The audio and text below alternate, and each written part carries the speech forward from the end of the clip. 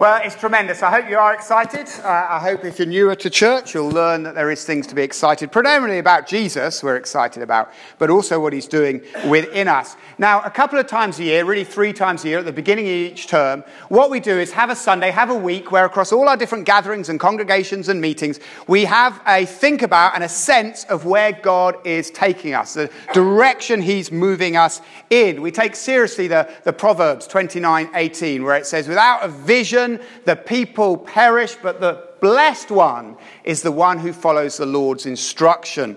So we say, actually, we want to be a living church, not a perishing church, not a dying church, a living and an alive church. So we need to know what God's vision is for us. And this morning, if you've been around church for any length of time, you'll know that it's not a new vision. I'm not going to talk to you about anything that you have not heard before. We've got to know it pretty well. We have values which tell us what we aspire to be as a church. We aspire to be the kind of place where everybody is loved, where everyone finds a family, a place to belong, a place where they're accepted and welcomed. That even if we cannot endorse everything that is true about someone, we are going to battle and fight to embrace them, whatever is true about them. That here will be a safe place in any number of our congregations. We take Jesus seriously. You know what Jesus says? This is challenging, isn't it? Jesus says, love your neighbor, the one you like, the one who's a friend, and love your enemy, doesn't he? That's quite a spectrum, isn't it? And pretty much everyone fits on that spectrum. So that's our first value, our first aspiration, destination in who we want to be is a place where everyone feels loved and belongs and part of this place. Secondly is to be courageous in mission. It is great good news, isn't it? Can you think of some good news you've heard recently? Like seriously, just think for a moment. Good news that made you smile, made you laugh, made you happy. Good news that until you heard it, had your edge of your seat wondering what was going on. Maybe it's the good news of that grainy little photo that comes from the ultrascan. The baby is real, the baby is coming. You hashtag it all over the world. Maybe it's the good news that promotion you've spent the last decade working towards, getting qualified for, building your experience for. You've got that promotion. The dream job is yours. You're thrilled. That kind of news isn't just good, is it? It's momentous. It's life-changing. We've had that ultrascan scan 4 times now. I can tell you at each one of those moments, my life changed. It wasn't just good news. It was momentous news. I got old and bald and wrinkly, as my boys like to tell me. It's momentous, life-changing news. Well, the good news of Jesus is like that, and therefore we're courageous in the mission to get it to people who don't yet know it. To introduce them to Jesus, our best friend. John 15:15, Jesus says, I am your friend. We want people to know that and hear that and understand that. Thirdly, loving people, courageous in mission. Thirdly, we aspire to be a place that is saturated in the Bible, that takes the fact God is a speaking God. Don't you just pause for a moment sometimes and think, isn't that incredible? That the God who created the universe, the God decided to hung the stars exactly where he put them, with his fingertip crafted the Himalayas, that God chooses to speak to you regularly and repeatedly and consistently when the Bible is taught. Isn't that amazing? The illustration I use with the young people and the kids is the difference between a sniper and a toddler. Between a sniper and a toddler. A sniper is someone who is present, but silent and unheard, aren't they? A toddler is someone who is present and you know it all the time. There? Well, God is a toddler if it's not too flippant. He literally leaps out like a toddler does when they're playing hide and seek. They cannot contain it any longer. They're so desperate to be found, a toddler leaps out and says, here I am, find me, here I am. Well, amazingly, God has done that through Jesus, and the Bible's witness to him. He's a speaking God. And so our third great aspiration, desire, is that we are a place that is saturated in the Bible. The Bible is taught seriously, and we do what it says, even when we don't want to. Even when the personal cost is great, or even when the conflict with culture is harsh, we know that God is too wise to have made a mistake, too loving to wish us harm, and too powerful not to achieve his purposes, and so we trust God and do what he says as we hear it taught in the Bible. And then fourth and finally, our great aspiration of who we are, loving people, courageous in mission, Bible saturated. Fourthly is that we're dependent on God's Spirit. How on earth are we going to do any of these things? My goodness, I struggle to love my neighbor, let alone love my enemy. I don't know about you. I find that really, really hard. Stoke fans, I really struggle to love you. Right? And being courageous and brave and gutsy and audacious and stepping into situations where I know that I might fail. Now let's redefine fail just an aside. What does fail stand for? F-A-I-L. First attempt in learning. Let's get that clear in our minds. First attempt in learning. But the reality is that when you're being courageous, there will be moments when it feels like you have failed. How on earth will we be that courageous? And step into the unknown with our friends, as a church, to Gimdi.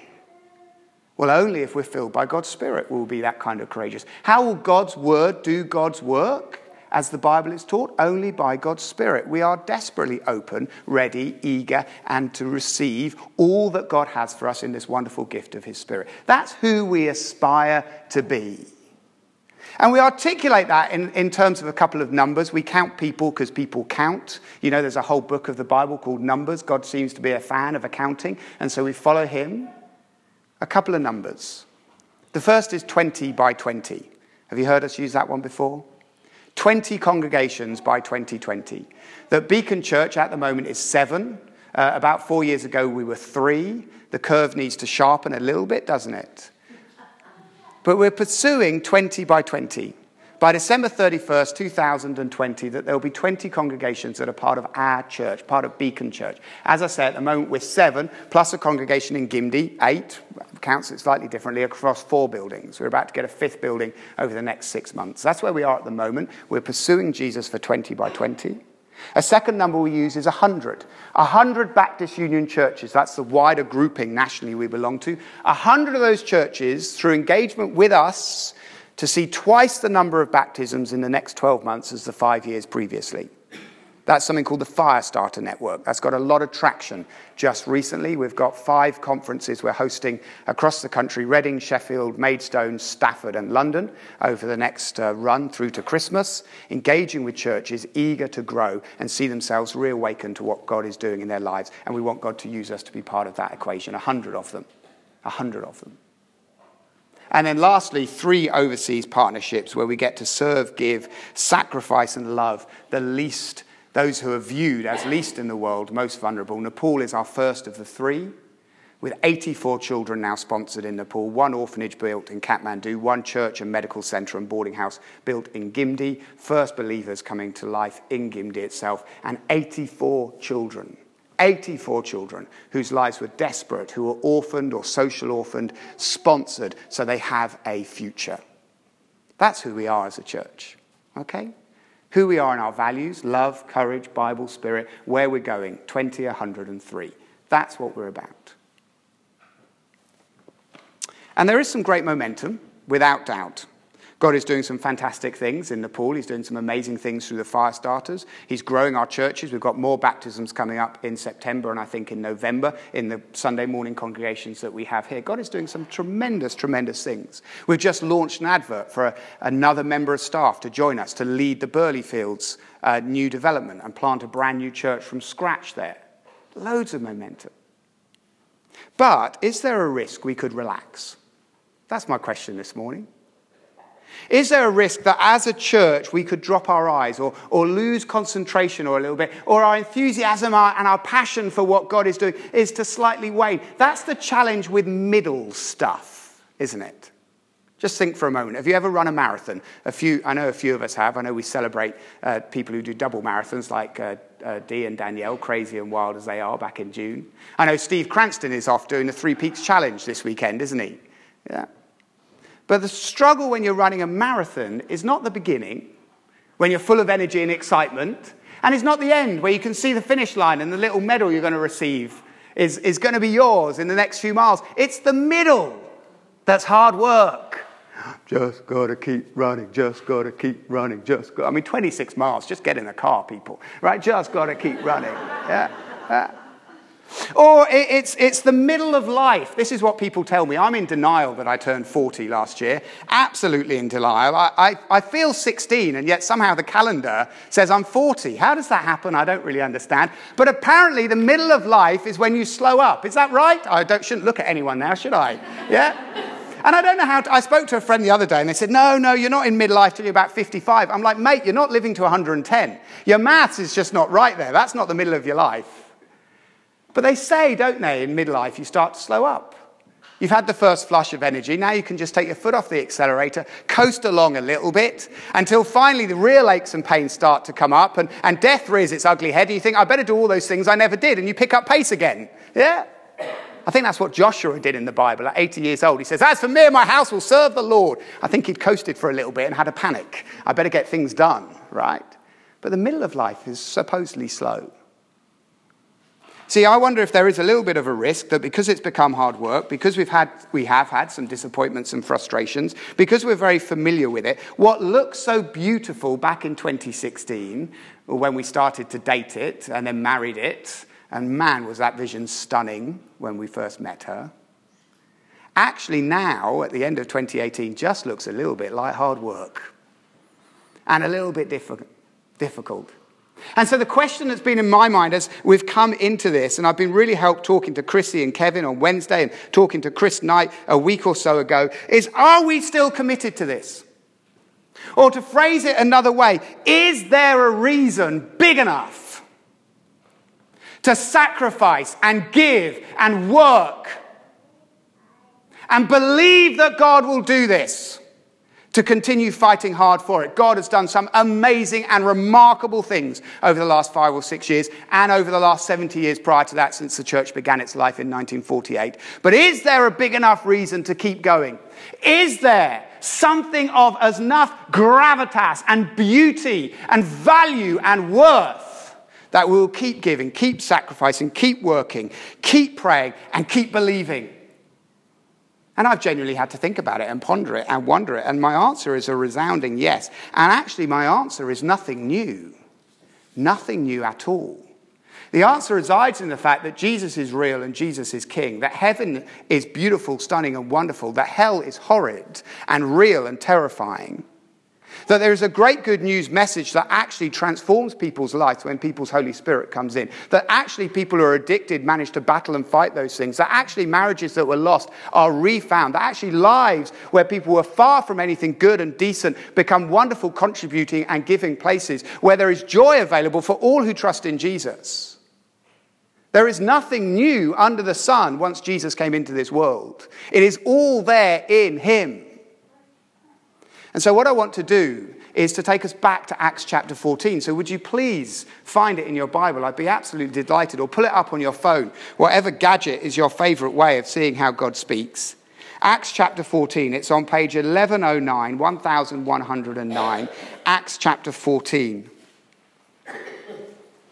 And let me rehearse what some of us would have heard before. Unashamedly, let me rehearse it again, because there is nothing new under the sun. Jesus is all there is. It is all about Jesus. He has come, he has lived, he has died, he has risen again, and he rules now for all eternity until he returns in all of his splendor and finery. It is all about Jesus. The first reason that is big enough and significant enough and momentous enough for us to give our lives to this over and above everything else, in this church or another church you go to give your lives to this, is we need to reach people, new people, with the great good news of Jesus. Look at sentence 21, would you please?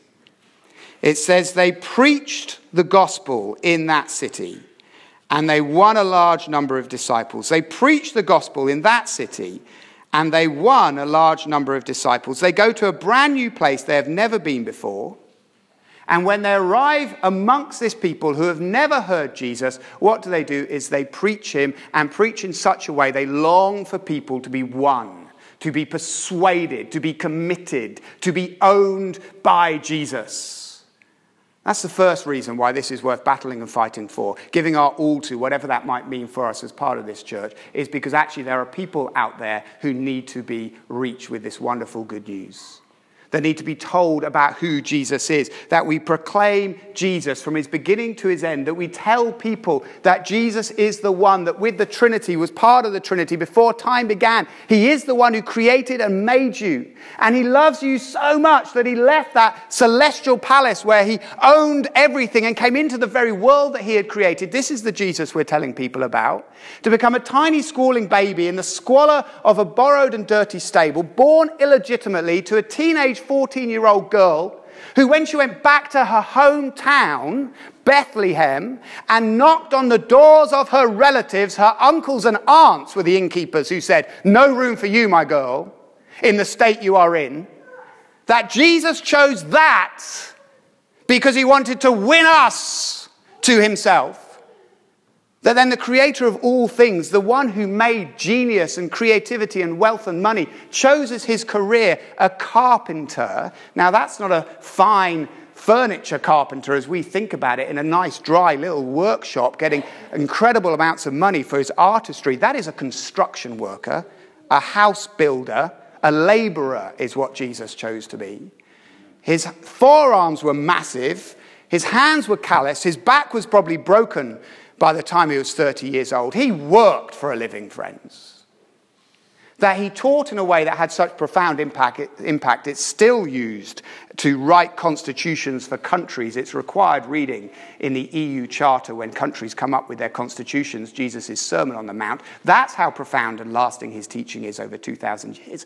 He did supernatural things to prove his true identity as God in human form. And then most remarkably of all, he died on that cross. That's what we proclaim, isn't it? Jesus crucified. Jesus, the God who was crucified. Crucifixion, friends, is so painful and horrific that we invented a new word to describe that pain: excruciating, from the cross. The one who made everything, the one who is pure and innocent and beautiful in every way, hung on a cross in our place for our sin, a substitution that satisfied God's rightful wrath at us, so we did not have to hang there. We did not have to be there. That is what Jesus did for us. Is that not remarkable? He said, "I will go where you belong, so you do not have to be there." So that when God looks on me, he sees you, is what Jesus said, and pours out all of his rightful justice on our sin rebellion onto Jesus. It is fully satisfied. There is nothing left of God's wrath to give. So we are free and forgiven. And then 3 days after, he's placed in a borrowed grave. Joseph, a rich friend, placed him in a borrowed grave. 3 days later, that's Friday, Saturday, Sunday by dawn, he's alive again. He's risen in all power, Satan, sin, and death defeated, all of it dealt with. The wrath of God dealt with it, all of it dealt with. A new dawn breaks for everyone who chooses to trust in him. All of that gone as Jesus died on the cross. All of the benefits of Jesus handed to us as he rises again. Purity, beauty, forgiveness, freedom, power. 40 days later, 40 evidence-filled days later. Why 40 days? Why only 40 days? Why only 6 weeks was Jesus risen on earth? Because if you don't believe after 6 weeks of evidence, you won't believe after 6 years or 60 years. There is more than enough evidence. He goes back to his celestial throne, now the conquering king, not just the ruler of heaven, but again the ruler of earth, where he waits patiently for all who will trust him to do that. And then we're told a day comes in our future at some point, we don't know when it is, when he rides back into his world, clearly visible as the creator king he is. And all, Philippians 2, will bow their knee and confess with their voice that Jesus Christ is king. The only option is not whether you say he is king and bow before him as king. That is not an option for any human being. The only option is whether we do it voluntarily with joy today or we do it through violent force and submission when he returns. That's the only choice. This reason is big enough because eternity is a very, very long time. So long that we're told that 80-odd years on this earth is like a desert flower, 24 hours in existence. It comes and goes. That's the analogy in the Bible. We're like a wisp. We're like a smoke wisp. One puff and it's gone. That's what 80 years is like. Now, trust me, it doesn't feel like it at 40. Eternity is a very long time, and Jesus is real. And heaven is beautiful, and hell is horrid. So we reach people. And we reach new people. They went to that city. Do you see? They didn't go back to where they had been at this point. They go to a new place, a new city, and there they talk about Jesus. They explain his death, and they see lives transformed. They see the blind able to see. They see the dead brought back to life. They see the lost found. They see those who are far brought near. It's beautiful, stunning, and amazing. That's who we are as a church. This is who we are as a church. We reach people. Secondly, there's only three. Secondly, we grow disciples. Would you look again at sentence 21? Would you please? It shows me you're listening, which you are, I can tell. There's a lot of engagement this morning. Let's look at the second half of sentence 21. Then they returned to Lystra, Iconium, and Antioch, strengthening the disciples and encouraging them to remain true to the faith. We must go through many hardships to enter the kingdom of God, they said. Do you see what they do? Do you see the word returned? You could underline it mentally or physically. You see that word returned? They go to a new place first and preach the gospel to new people. They want to reach people. But then they return to places they've been before and strengthen and encourage. Did you see those words? That what they're interested in, what we're interested in, is not just people saying, I trust Jesus, but people who are saying, I follow Jesus. Not just people who step over the start line, but people who continue running the race, who grow as disciples. We want to be a church where people genuinely are saying, I do not want to be what I was like yesterday. I want to become all I can be tomorrow. And therefore today I'll invest in my discipleship. Do you see the equation? It's very simple. I don't want to be what I was like yesterday. I want to become like this tomorrow. So today I have to invest in it. I have to grow as a follower of Jesus. I need help to be strengthened and encouraged and assisted, whether that's through preaching at a main gathering or service, whether particularly through our small groups and getting to know people, whether through training courses, reading books. Why do you think we opened a bookshop? My goodness, it's not to make money. I can assure you of that. There's no money in paper. Not at all. But there is godliness in books. There is godliness in books. We don't just want to win converts. We want to grow disciples. Jesus' great description of a disciple is in Mark chapter 12. He's asked the question, what does it mean truly to honor God? What does it mean to truly follow him? Mark chapter 12, 30 to 31. Jesus says it means to love the Lord your God with all your heart, soul, mind, and strength, and love your neighbor as yourself. To be growing in your ability to love God with all of your heart, all of your mind, all of your strength, all of it you are. Give it all.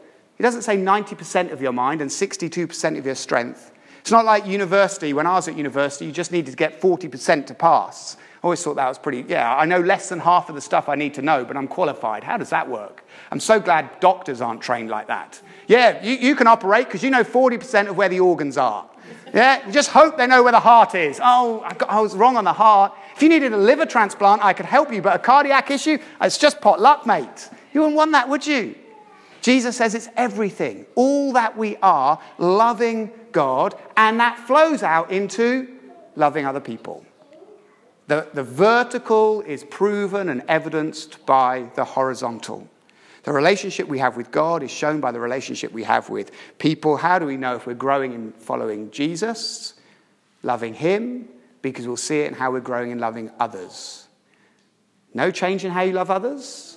I query if you're loving Jesus.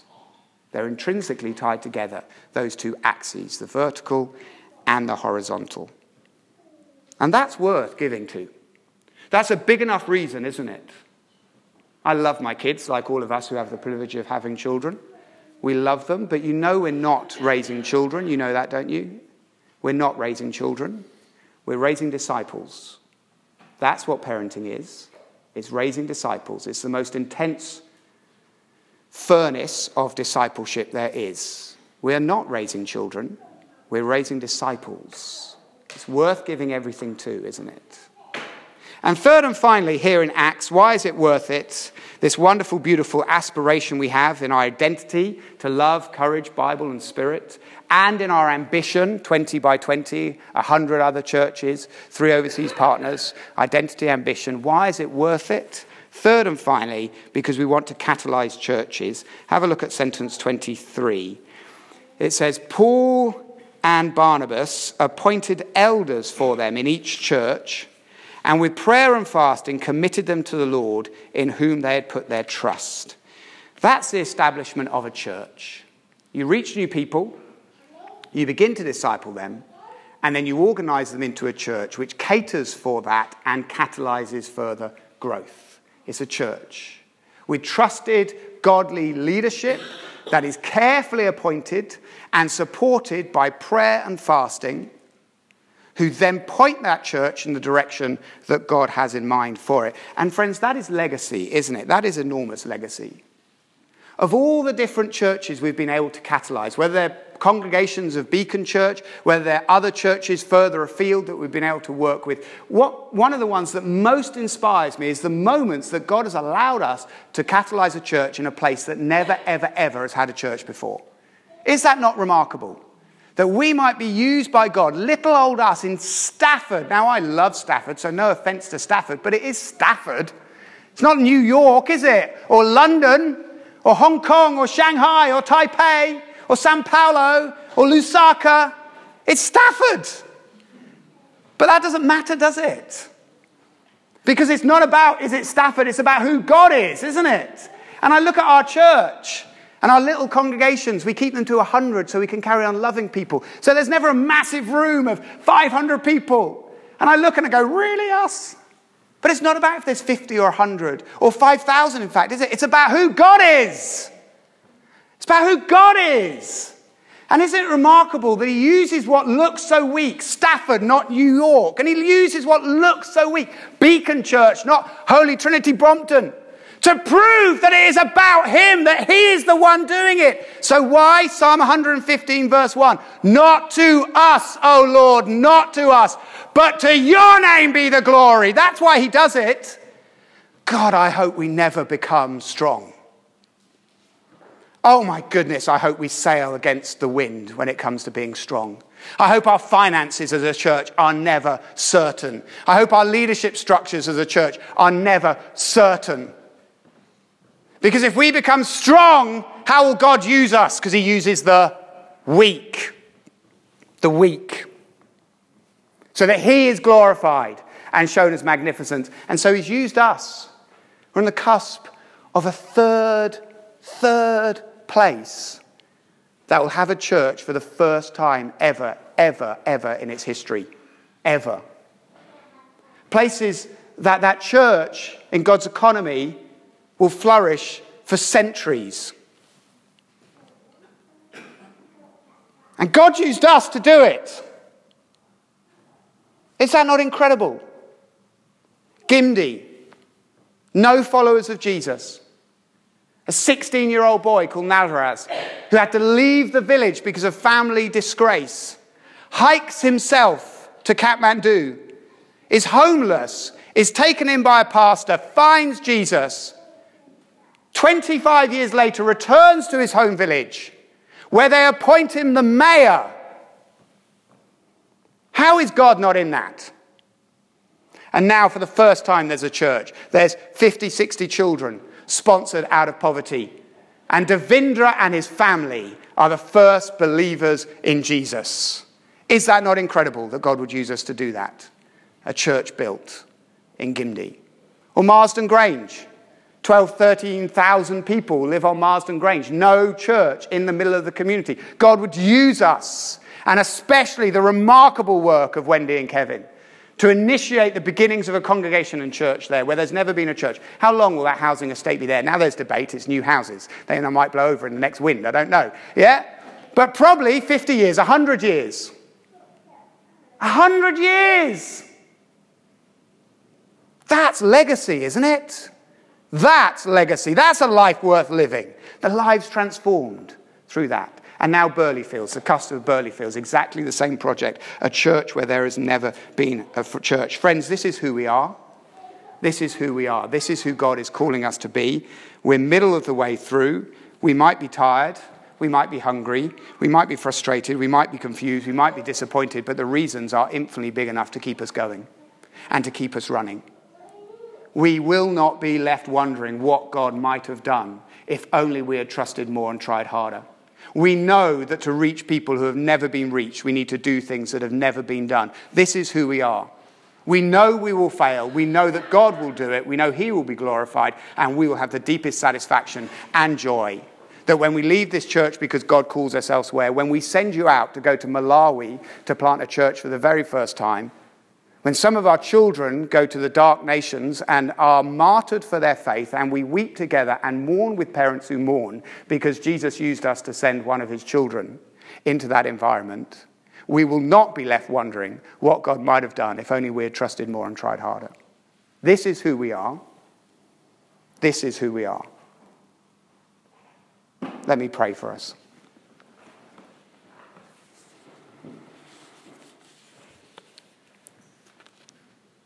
Jesus, you have not promised any of this. Your promises are in the Bible. And yet you have called us to pursue it, to give it our all, to trust you with the results. We acknowledge that for significant aspects of what we're praying for and talking about, we have no idea how you're going to do it.